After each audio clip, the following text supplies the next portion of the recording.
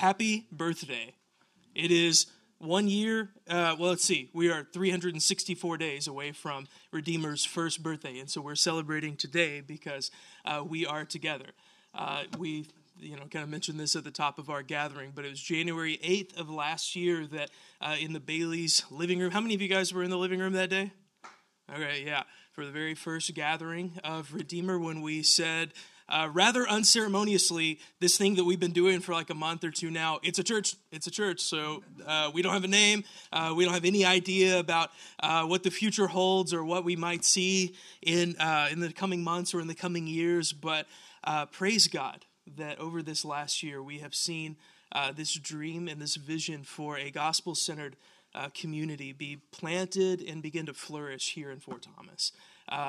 It is totally and completely a work of God that really out of a lot of pain and disorientation for a lot of people, disillusionment with the church, and even struggling in our own personal faith in some ways, depending on our situation, God birthed something beautiful and restorative and good in this church. And we just hope and pray and are eager for the work that God will continue to do through Redeemer. And I'm really excited about that. New Years are a time when people think about fresh starts and new beginnings. And often it's a time when churches stop and reevaluate what is our vision as a church and where are we going and where is God taking us. And maybe for you, that's a discussion that carries with it a lot of baggage. I know that certainly myself, I've been in contexts where I'm finding out what the vision of our church now is on January 1, as it's something completely different than I thought it was. And I've been in contexts where I say, we're just repeating the same thing over and over again. You're just preaching the same values and mission statement and all of these things here in January, even if that's good and helpful work. But for us, I think this is an apt time for us to stop and do some reflection and some reevaluation about what God has called us to, where we think he's calling us to next, and the work that he is really starting here among us. We shared with you guys a few months ago at our very first members meeting, the second members meeting, I guess, at our second members meeting, the vision from Jason and myself that we think that God is taking us for our church. And that comes with not only a vision, but kind of a mission statement as well as a kind of a strategy. And we outlined this kind of whole picture of what we think the work that God is calling us to here in Fort Thomas and as Redeemer. We think this is what God is calling us to. And we want to just take a moment here in January for the next 5 weeks and just camp out on 5 different elements of that vision, of that mission, and just share a little bit about what's on our hearts and what we see in the scripture that God says about his church, but also specifically what we think God is leading us to as Redeemer as well. And so this morning, I want to start with this kind of pie in the sky vision for not what do we think that the mission God has called us to here and now, not something so practical, but where do we think this is all headed? All right, where do we think that this is going? Where do we hope and dream and pray and labor that God uses our efforts as a church to produce fruit somewhere way down the line? What is our 20-year vision? What does this thing look like for our kids and grandkids to continue this work? And we shared this simple sentiment that I think we see well-founded in the scripture and one that I hope is true for us as Redeemer, and that's this. Our vision is to cultivate a gospel movement in northern Kentucky. To cultivate a gospel movement in northern Kentucky. If you will, this morning, I just want to do something really simple. I just want to share what we think that is, what we think that means, why we chose that language, answer that question, what is a gospel movement, and then maybe land with the more practical, what do we do to make that happen? Because that sounds great, right? Well, I want to share from Titus chapter 2, verses 11 through 14, a lot of the heart and substance behind where this vision comes from. If you will, read with me. Titus chapter 2, verses 11 through 14. It says this, "For the grace of God has appeared, bringing salvation to all people, training us to renounce ungodliness and worldly passions, and to live self-controlled, upright, and godly lives in the present age, waiting for our blessed hope, the appearing of the glory of our great God and Savior Jesus Christ, who gave himself up for us to redeem us from all lawlessness and to purify for himself a people for his own possession who are zealous for good works. Church, pray with me. Father, we just come before you this morning, hopeful, eager, and expectant about the work that you will do and what you have called us to do. Father, we don't come this morning with any level of presumption, stating that this is who we ought to be or this is who we are apart from you. Father, we come this morning in humility, in dependence upon you. Father, asking by your Spirit to grant us wisdom and insight, to see this vision of the gospel moving and flourishing among a people, and to have an idea of what that might look like for us here and now. Father, would you give that to us this morning? By your Spirit, make alive this vision of the gospel. Give us an idea of what it would look like as a church to be a part. We pray. Amen.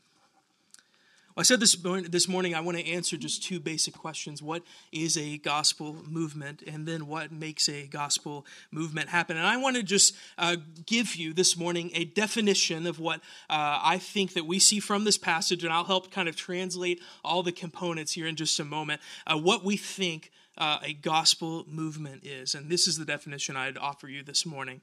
A gospel movement is a work of God to transform individuals, communities, and culture by the power of the gospel. That's simple, and there's a few elements in there that I want to unpack this morning that I think we can pull right out of Titus chapter 2, verses 11 through 14.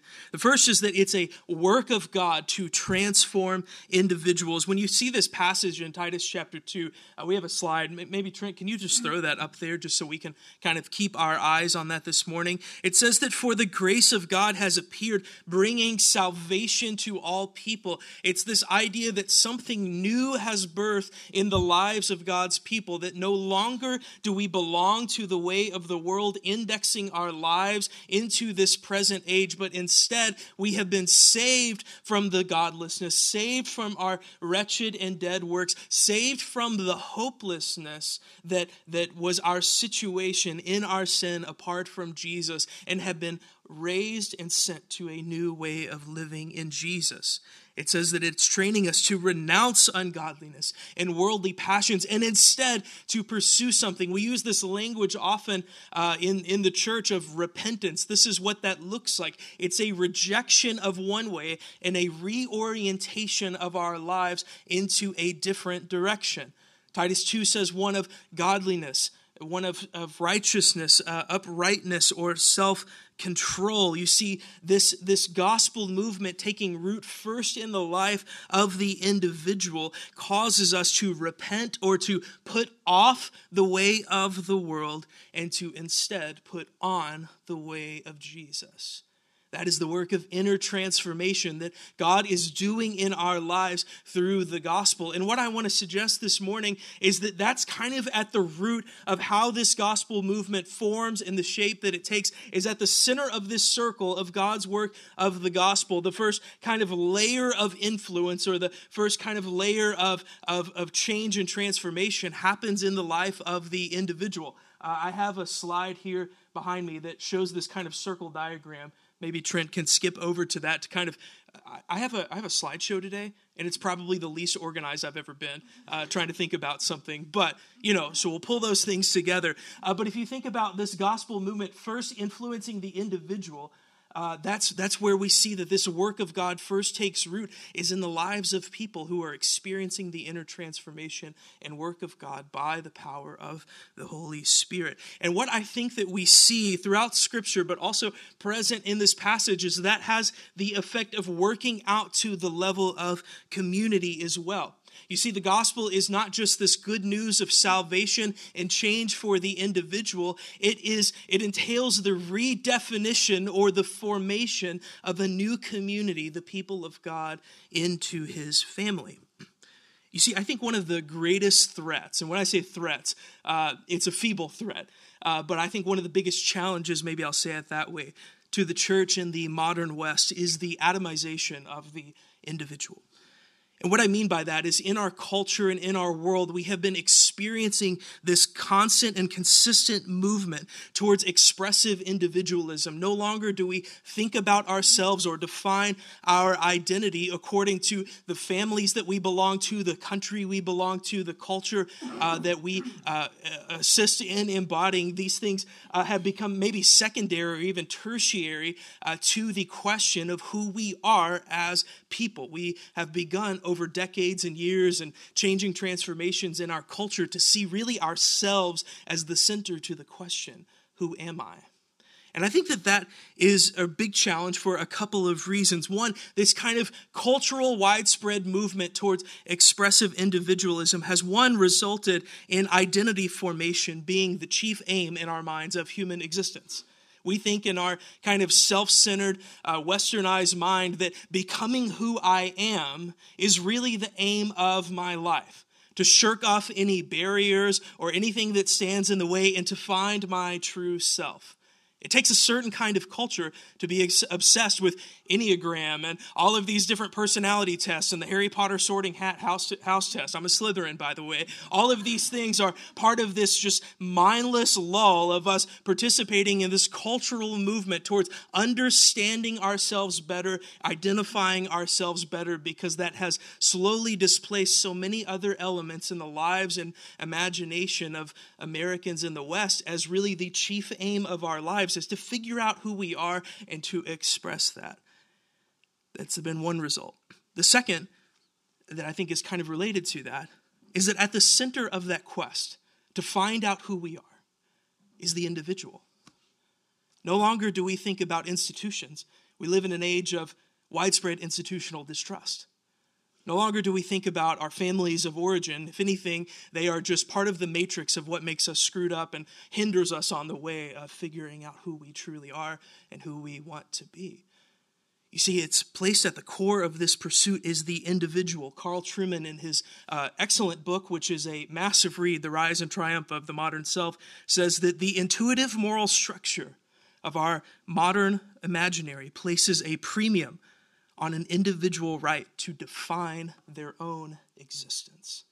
This has not only become kind of in our hearts and in the culture around us, the chief end of our lives and the chief end of man is to figure out and express who we are, but the one in the operative seat is ourselves. That is a right that is vigorously upheld and protected in our modern world. And the reason that I paint that picture for you this morning is not just to wax eloquent about what we see happening kind of on a sociological or philosophical level in the world today, but to really suggest to you that we shouldn't be blind to the effect that that has on us and the effect that that has on the church. You see, we are influenced by this. There's no such thing as this, as a church who isn't influenced by the world around them, or isn't influenced by the culture around them, isn't shaped by the thinking of the world that they exist in. Certainly we are, and we have to be aware of that. And this has an effect on the church that I think is powerful and something that we have to be aware of. I want to draw your attention to two statistics that came upon my desk this week. One is this. 53% of Christians, people who claim to be Christians, attend church 2 times per year or less. Okay, that's one thing. That's Pew Research from 2023. 53% of people who claim to be Christians attend church 2 times per year or less. In the book, The Great Dechurching by Jim Davis and Michael Graham, I would highly recommend this book to you. They observe how a lot of these kind of movements towards expressive individualism in a secularizing world, the effect that that has on the church is that it has become increasingly common in our age for people to claim the Christian faith or to think of themselves as spiritual people who love Jesus or follow Jesus but do not belong to any individual church. And the reason I use those kind of two, one's an observation and one's a statistic, the reason I put these things in front of you is to try to help illustrate and paint this picture that what is happening in the world and in the culture around us is certainly having an effect on the way that we think about not only the church, but the way that we think about the faith at all. You see, the Bible and Titus 2 paint quite a different picture than what I think that we see in the culture around us. You see, Titus chapter 2 paints this picture that God saved us, not that we would have some new identity to add into the catalog of our previously existing identities, into this matrix of what makes us us. But it says in Titus chapter 2 that he saved us in order that we would belong to a family, his family. A family that is defined by our common identity in Jesus, our shared pursuit of holiness and godliness. A family who lives according to the counterculture of his kingdom in this present age. And the reason I think that that's so important for us to understand that these things move at odds, they are moving in two different directions, is because I think that it's vital for us to kind of have our eye on the movement that's happening in the world around us and might be influencing the way that we think as well, and to instead stake our flag in this vision for how the gospel forms communities. You see, the gospel doesn't just save us and change us. The gospel forms a whole new people, a people who belong to Jesus, a people for his own possession, it says in Titus chapter 2. That is vital for us as a church to understand that we don't just belong to this kind of identity that we add and tack on to our life, but that we belong to a people, God's church, through whom he moves, through whom he works, through whom he lives. And this is vital for us to see that and think about, that this movement in the church that we ought to be experiencing isn't one towards expressive individualism, isn't one towards atomization, but is one towards unity and fellowship and love for one another. One that is tight-knit. Some call it thick community. That's the family of God that is being formed in the wake of the gospel. A community that compels one another to be with Jesus, to be like Jesus, and to do what he did. That's what this vision for the community that we see in the New Testament truly is.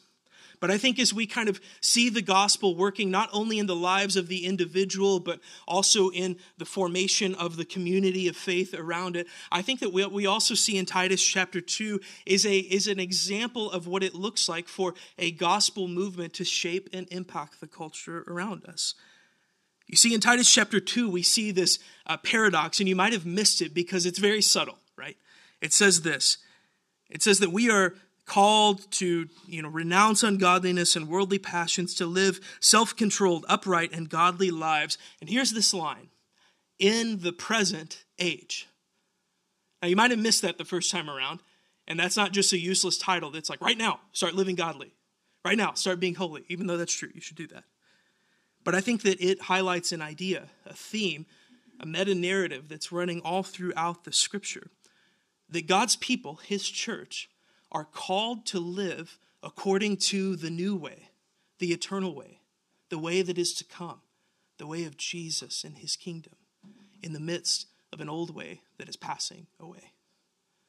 You see, this is the paradox of our lives as Christians, is that God saves us and rescues us from the dominion of darkness, his word says, and transfers us into the kingdom of his beloved Son, where we live according to his light and his life. And all of these things are happening in us personally, at the individual level, and in our communities as well, as we operate according to the way that God has called us to. But we have to understand and acknowledge that all of that happens and takes place in a world that does not live according to the reign of God, that does not follow Jesus, that does not love him, that does not have any interest in participating in the way of life that Jesus calls us to.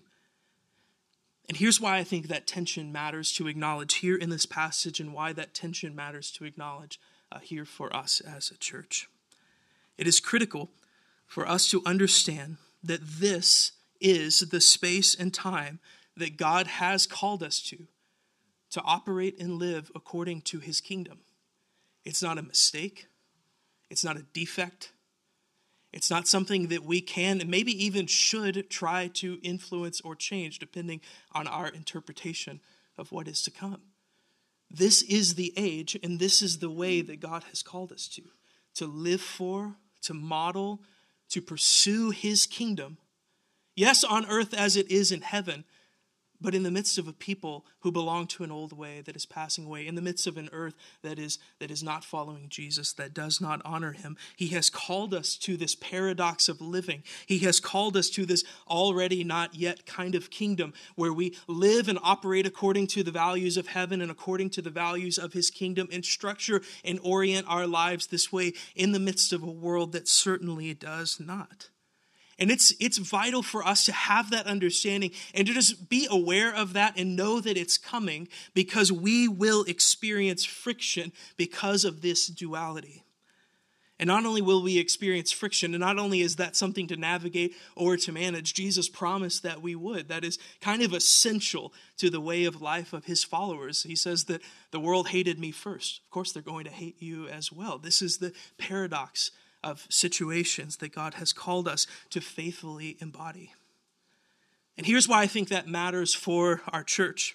Not only did I say it's a level of awareness to have, that we exist in this way of friction with the world around us, but I think that we need to recover and pursue the New Testament's vision that our aim is not to critique the culture or to go to war with the culture, but to flourish a counterculture. To flourish a counterculture. To be a people who pursue above all things God's kingdom come and his will being done on earth as it is in heaven. To live according to this counterculture that is formed in the gospel. To be a people, Titus 2 says, are godly, self-controlled, and who live upright lives in the midst of an age that is passing away.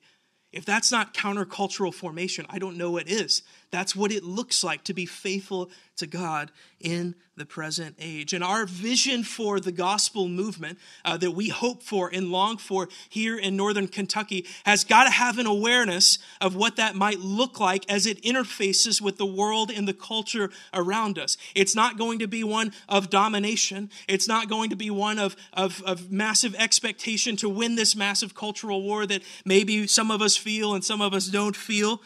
But instead is a calling to be faithful amidst a people who are not, to live godly, self-controlled, and upright lives amidst an age that is passing away. That is what the gospel movement will look like in northern Kentucky, a faithful people amidst a world that isn't. And we have to be okay with that and acknowledge that and hold together in awareness and the friction that will result in our lives and in our community because of that. And furthermore, I just want to acknowledge that I think the downstream effect of a people who are living, as it says in Titus 2, zealous for good works, is that the people, spaces, and culture around us will experience some level of renewal.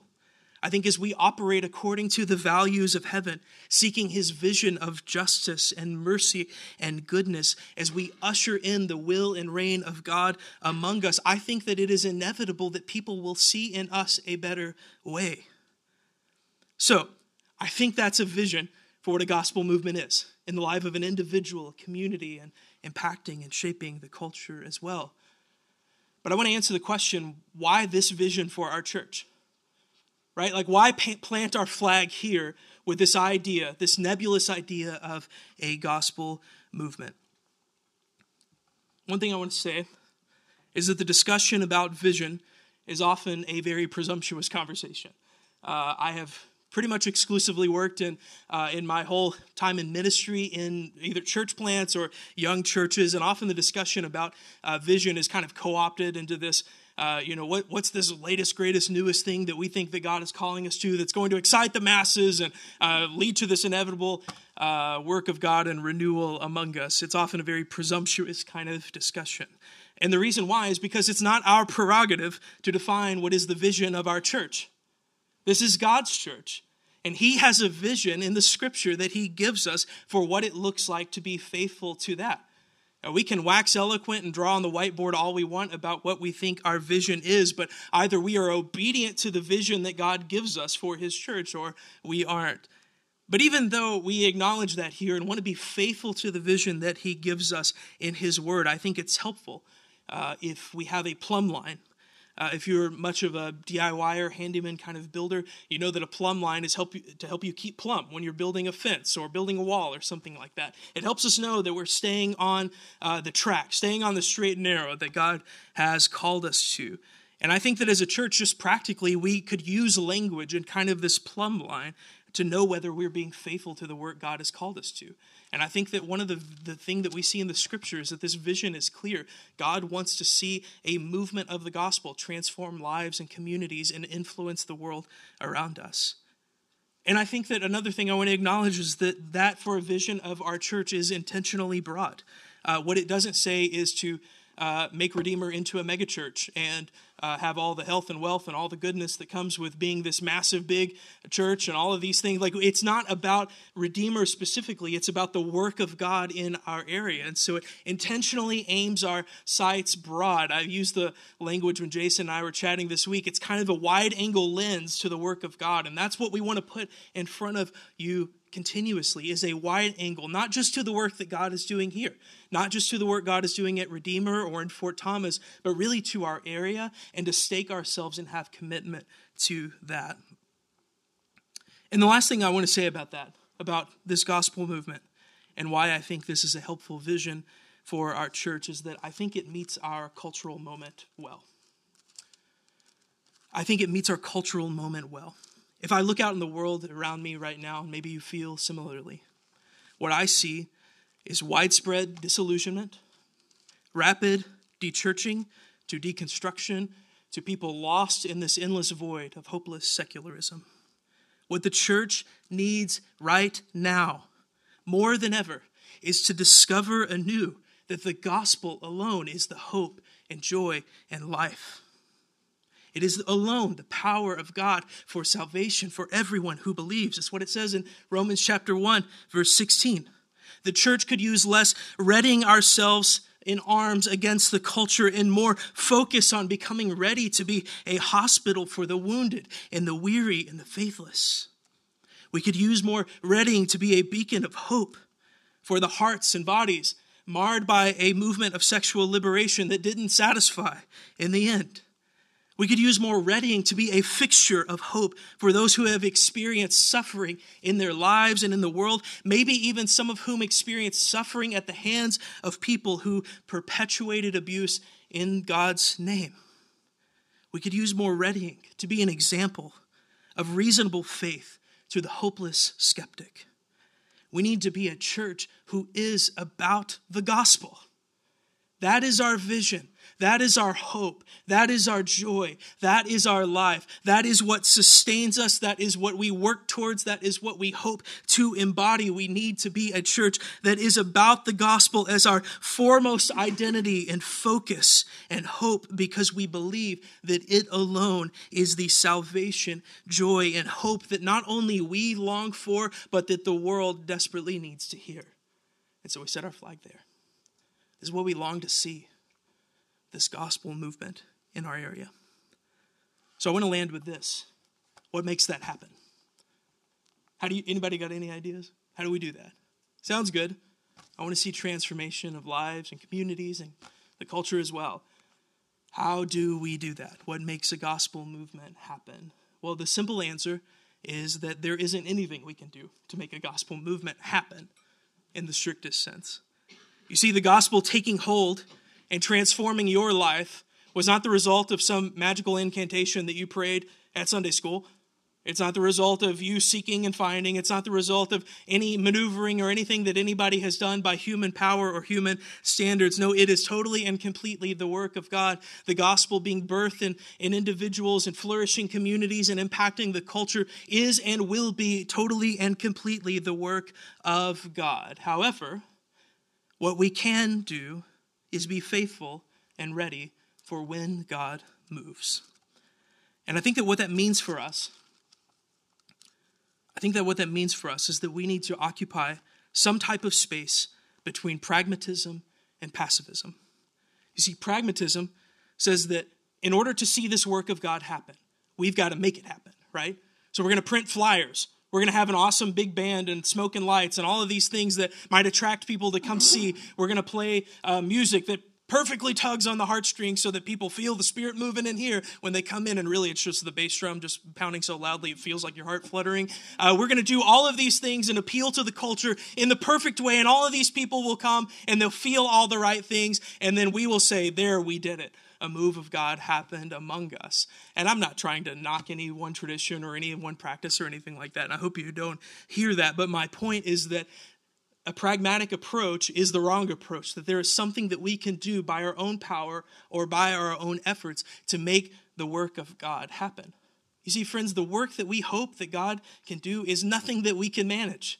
It's nothing that we could ever dream of manufacturing or creating. So we've got to find some space between this pragmatic point of view, but also this very passive point of view that says we can't make it happen, so we're just going to sit around and wait on God. And we'll just sit here silently on Sunday morning, and when the Spirit moves, we're going to be ready. And we'll hope that you guys don't leave or get bored or fall asleep while it's happening. I think we've got to occupy some space between pragmatism and passivism, and the space that I think that is one of faithfully cultivating.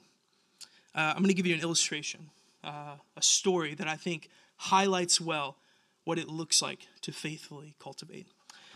Some of you are familiar with what has been known historically as the Fulton Street Revival. Historically, it's sometimes called the Third Great Awakening in the United States.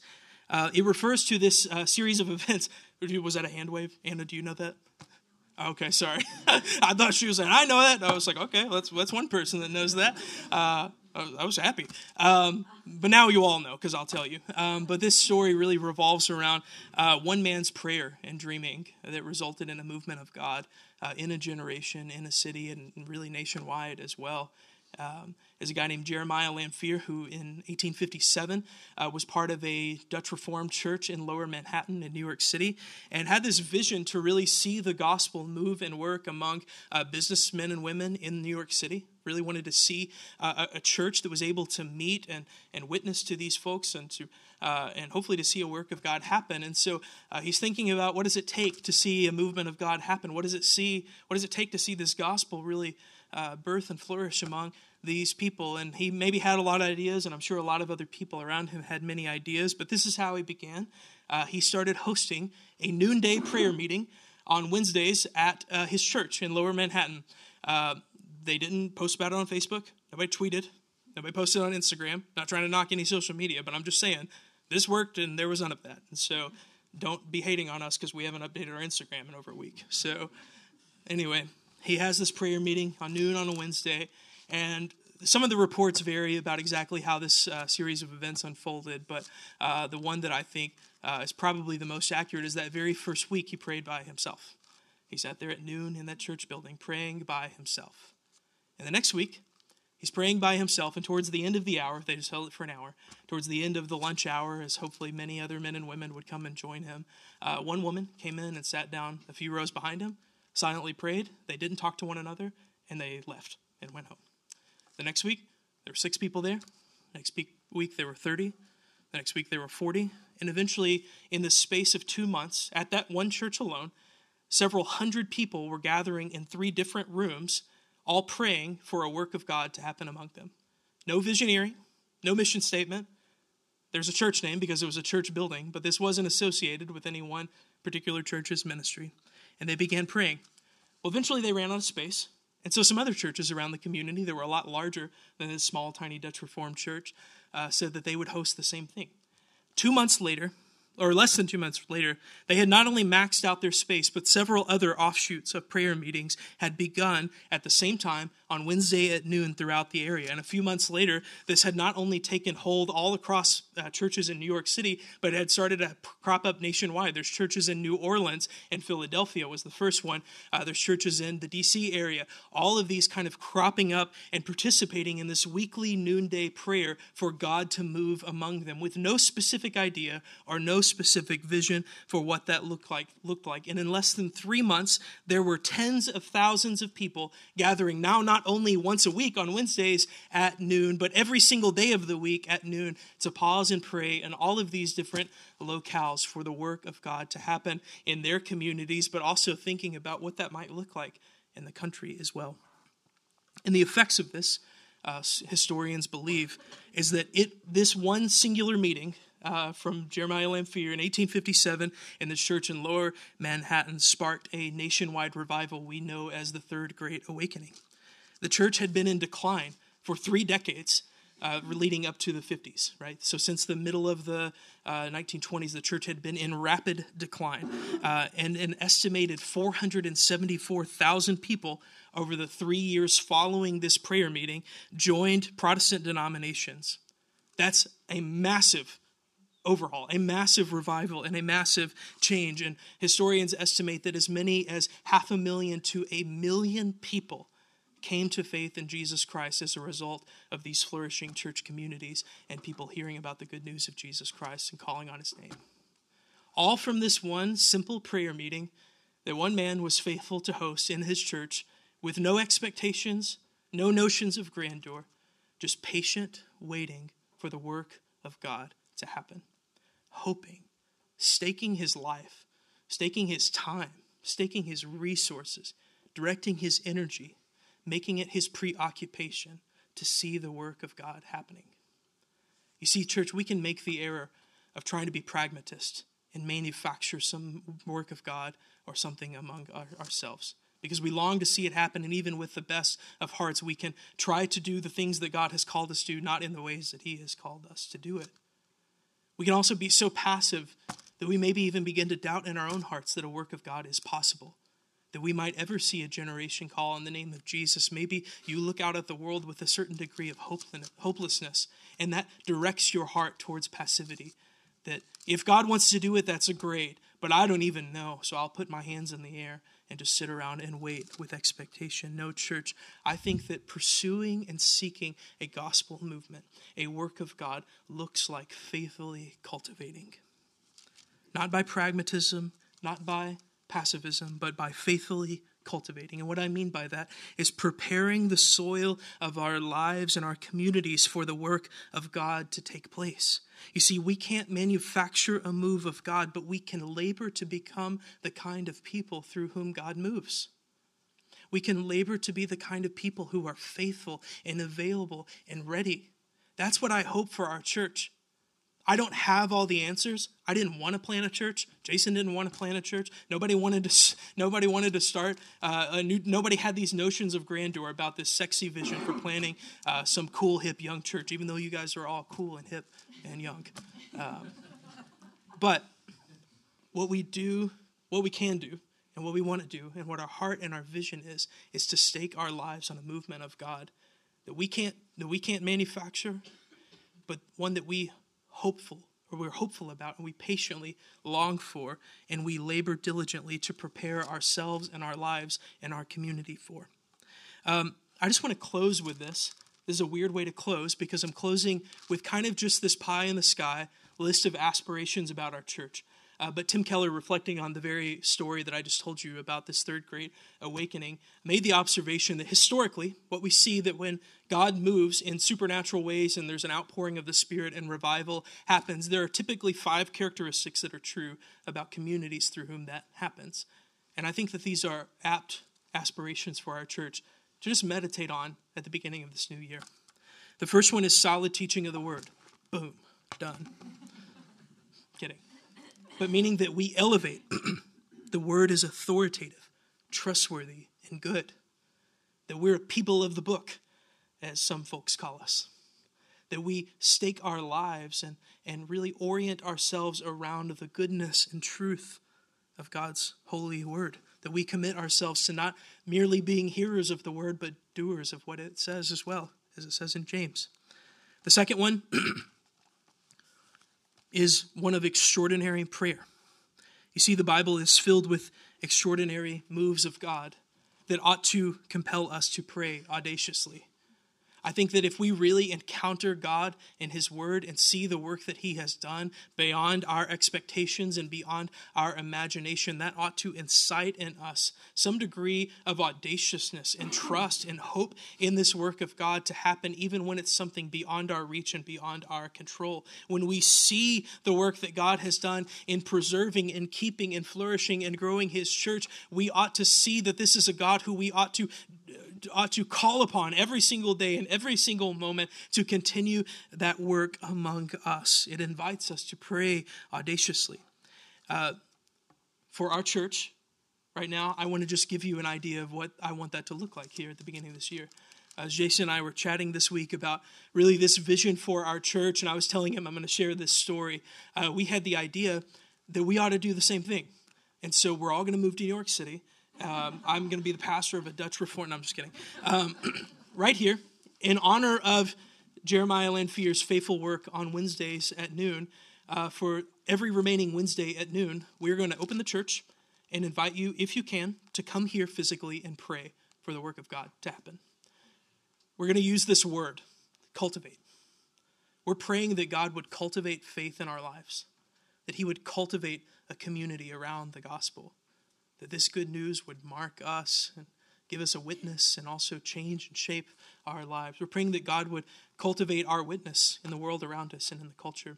And so for 3 weeks and the remainder of January, we're going to gather, and each week we're going to pray about each one of these levels, the individual, the communities, and the culture as well, praying that God would cultivate this gospel movement through us. So we're going to do that. We'll share more information about that, but every Wednesday at noon, we'll meet in this nicely redesigned office, and hopefully it won't be purple by the time you're here this week. Corporate prayer every Wednesday at noon in January. The third thing Tim Keller remarks is that there is always thick community.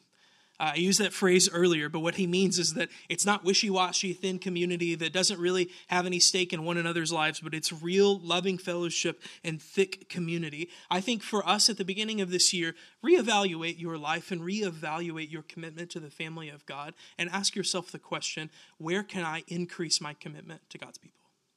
Where can I increase my commitment to being around community that not only compels me in my faith, but where I can be of help to those around me as well?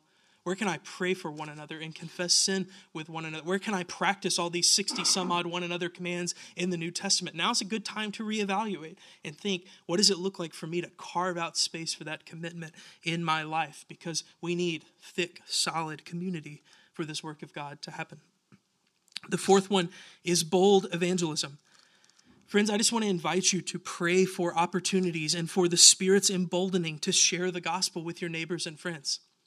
If you've ever wondered in your life, when's the time for us here at Redeemer to start sharing the gospel with other people around us, start telling our neighbors about the work that God is doing among us, here's your invitation. It's right now. God has called us to participate in this work of making the gospel known, to preach his kingdom come on earth as it is in heaven, to invite people to index their lives away from the way of the world and its death and destruction and into the way of life that is the way of Jesus. God calls us to this, and the time is now for us to share this good news with a world that desperately needs to hear it. I want to encourage you right now, pray for one person. I want you to pray this whole month for one person that you believe God might be calling you to share the gospel with. Maybe that's somebody you know their name right now and you say, I've been trying to work that out. We've been having those conversations. That's fine. Maybe you're saying, I don't know any non-Christians, and so I don't really know even who that would be unless I just start walking down the street. That's fine. Pray for that also. I just want to invite you, start praying for one person that God might call you to share the gospel with this month. The fifth thing is a pursuit of justice. And by that, what Tim Keller means is people who are seeking God's kingdom and operating according to the values of heaven on earth as it is in heaven. Church, I just want to invite us to pray that God gives our church a vision for what the justice and compassion and love and mercy of God's reign might look like here and now. I don't have this wonderful, well drawn out vision for what doing justice as a church looks like at the moment, but more to follow. But right now, what we can do is pray for what does it look like here and now? What does it look like to operate by the values of heaven here and now? As I said at the beginning, and as you might be well aware at the moment, this is probably the least organized I've been, because when I think about the question, what is the vision for our church? What do we want? A million things come to mind and a million relevant little contours come to the surface about what we need to be aware of and what we need to be praying about and what we need to be doing. But church, the thing that I just want us to land on is that we just need to be in a posture of expectant, dependent, but hopeful and eager expectation that God can and will move among us. And if you're not there, if you're a cynic, if you're a skeptic, I'm praying with you that God breaks that stronghold in your heart the way I want him to break that in mine.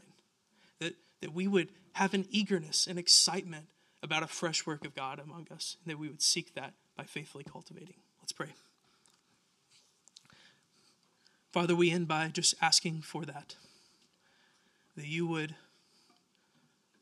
make this movement of the gospel happen among us and in our community, in our area. Teach us what it means to be a part of that, to be faithful to that. Teach us what it means to seek that well. We ask this in Jesus' name. Amen.